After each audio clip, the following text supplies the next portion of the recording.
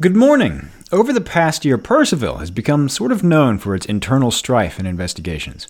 But the last investigation of one of their senior staff just wrapped up, and as of tomorrow, welcome back Police Chief Cynthia McAllister. For Tuesday, July 31st, it's your Loudoun Now Morning Minute.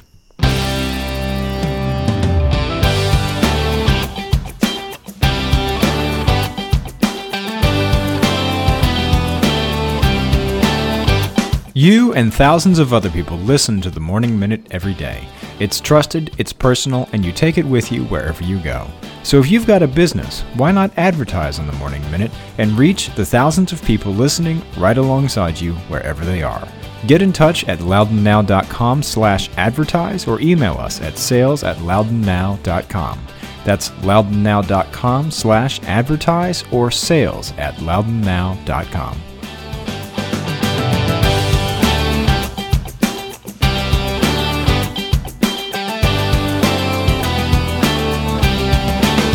Thanks for being with us. I'm Ren Screen. After a year of controversy and multiple investigations, the town of Purcellville has finally wrapped up the last investigation, and Police Chief Cynthia McAllister will be back on the job tomorrow. Yesterday evening, the town announced that McAllister will be reinstated Wednesday, August 1st after being on paid administrative leave for almost an entire year. During that time, the town has paid her $102,831 of her $118,000 annual salary. According to a statement by the town, the investigation, which was headed by an outside law firm and a retired Charlottesville police chief, found there was no evidence of untruthfulness or misconduct by Chief McAllister. They also found that allegations of untruthfulness made against Purcellville police officer Chris Fraley were unfounded and cleared him of any and all wrongdoing. McAllister's reinstatement comes the same day that acting police chief Lieutenant Joe Schrock's retirement takes effect. Schrock has been the town's acting police chief since McAllister was placed on administrative leave last August. These findings come 3 months after the conclusion of the town's 4 other investigations, which included auditing the first investigation into McAllister, investigating alleged misconduct of former interim town manager Alex Venegas, sexual harassment claims against town attorney Sally Hankins, and claims that human resources manager Sharon Rauch failed to follow proper procedures to protect records and files. Only the Venegas investigation resulted in action. He was fired. Everyone else has been cleared. Those investigations began in November after the results of the original 2-month-long investigation into McAllister were called into question. The investigation found McAllister had violated several policies and she was fired, but she was then reinstated and put on leave after allegations of an inappropriate relationship between Venegas and the human resources consultant he hired for $13,000 to lead the investigation, Georgia Knuckles. Venegas was the person the council picked to lead the town as interim town manager after the town council parted ways with longtime town manager Rob Lohr. According to a statement from the town, Mayor Kwesi Frazier and the town council have asked the people who led this last investigation to give the town recommendations on how to improve town policies, procedures, and internal controls.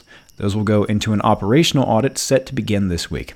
As of July 27th, the town has spent $791,391 on investigations, salaries of those suspended personnel, and their replacements.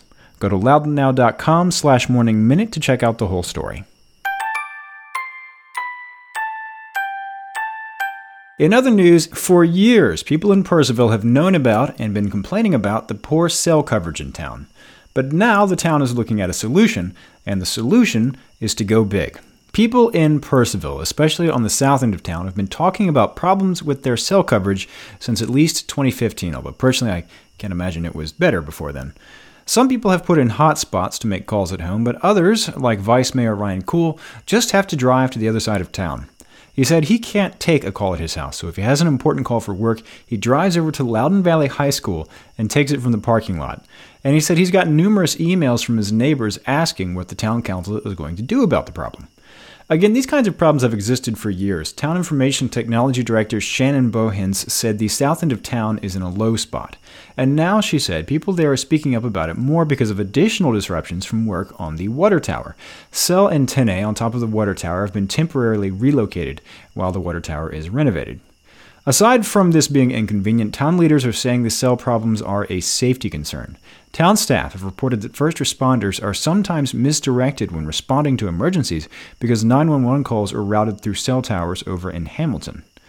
County Fire Department Public Information Officer Laura Reinhardt said the county hasn't had anything significant in terms of dropped or misdirected 911 calls, but said first responders do sometimes have gaps in their radio coverage. And Joe Schrock, the Purcellville police lieutenant who just retired as acting police chief, said they sometimes get coverage loss with the mobile data terminals in their cruisers in the southern part of town. The county is doing a study of cell coverage gaps, and the county IT department is doing an analysis of what they found over the next 3 to 6 months before bringing it to the Board of Supervisors.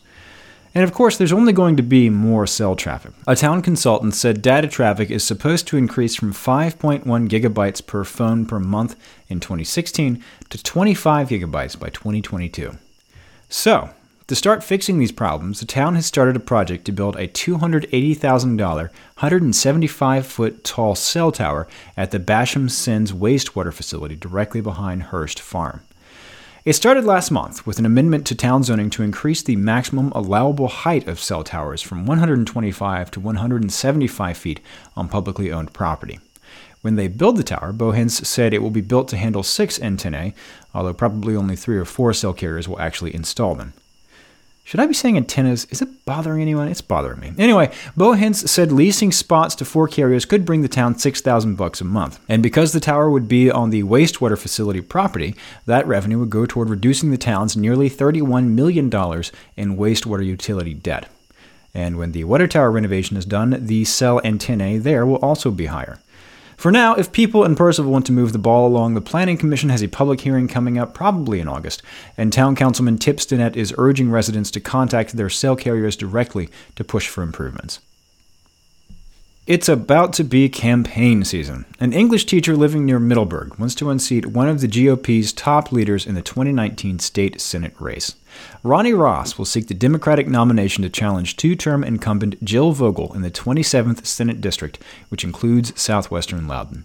He is an English teacher, the English department chair, freshman dean, and a coach at the Highland School in Fauquier County, and said he's running because he thinks the General Assembly has too many lawyers and rich people.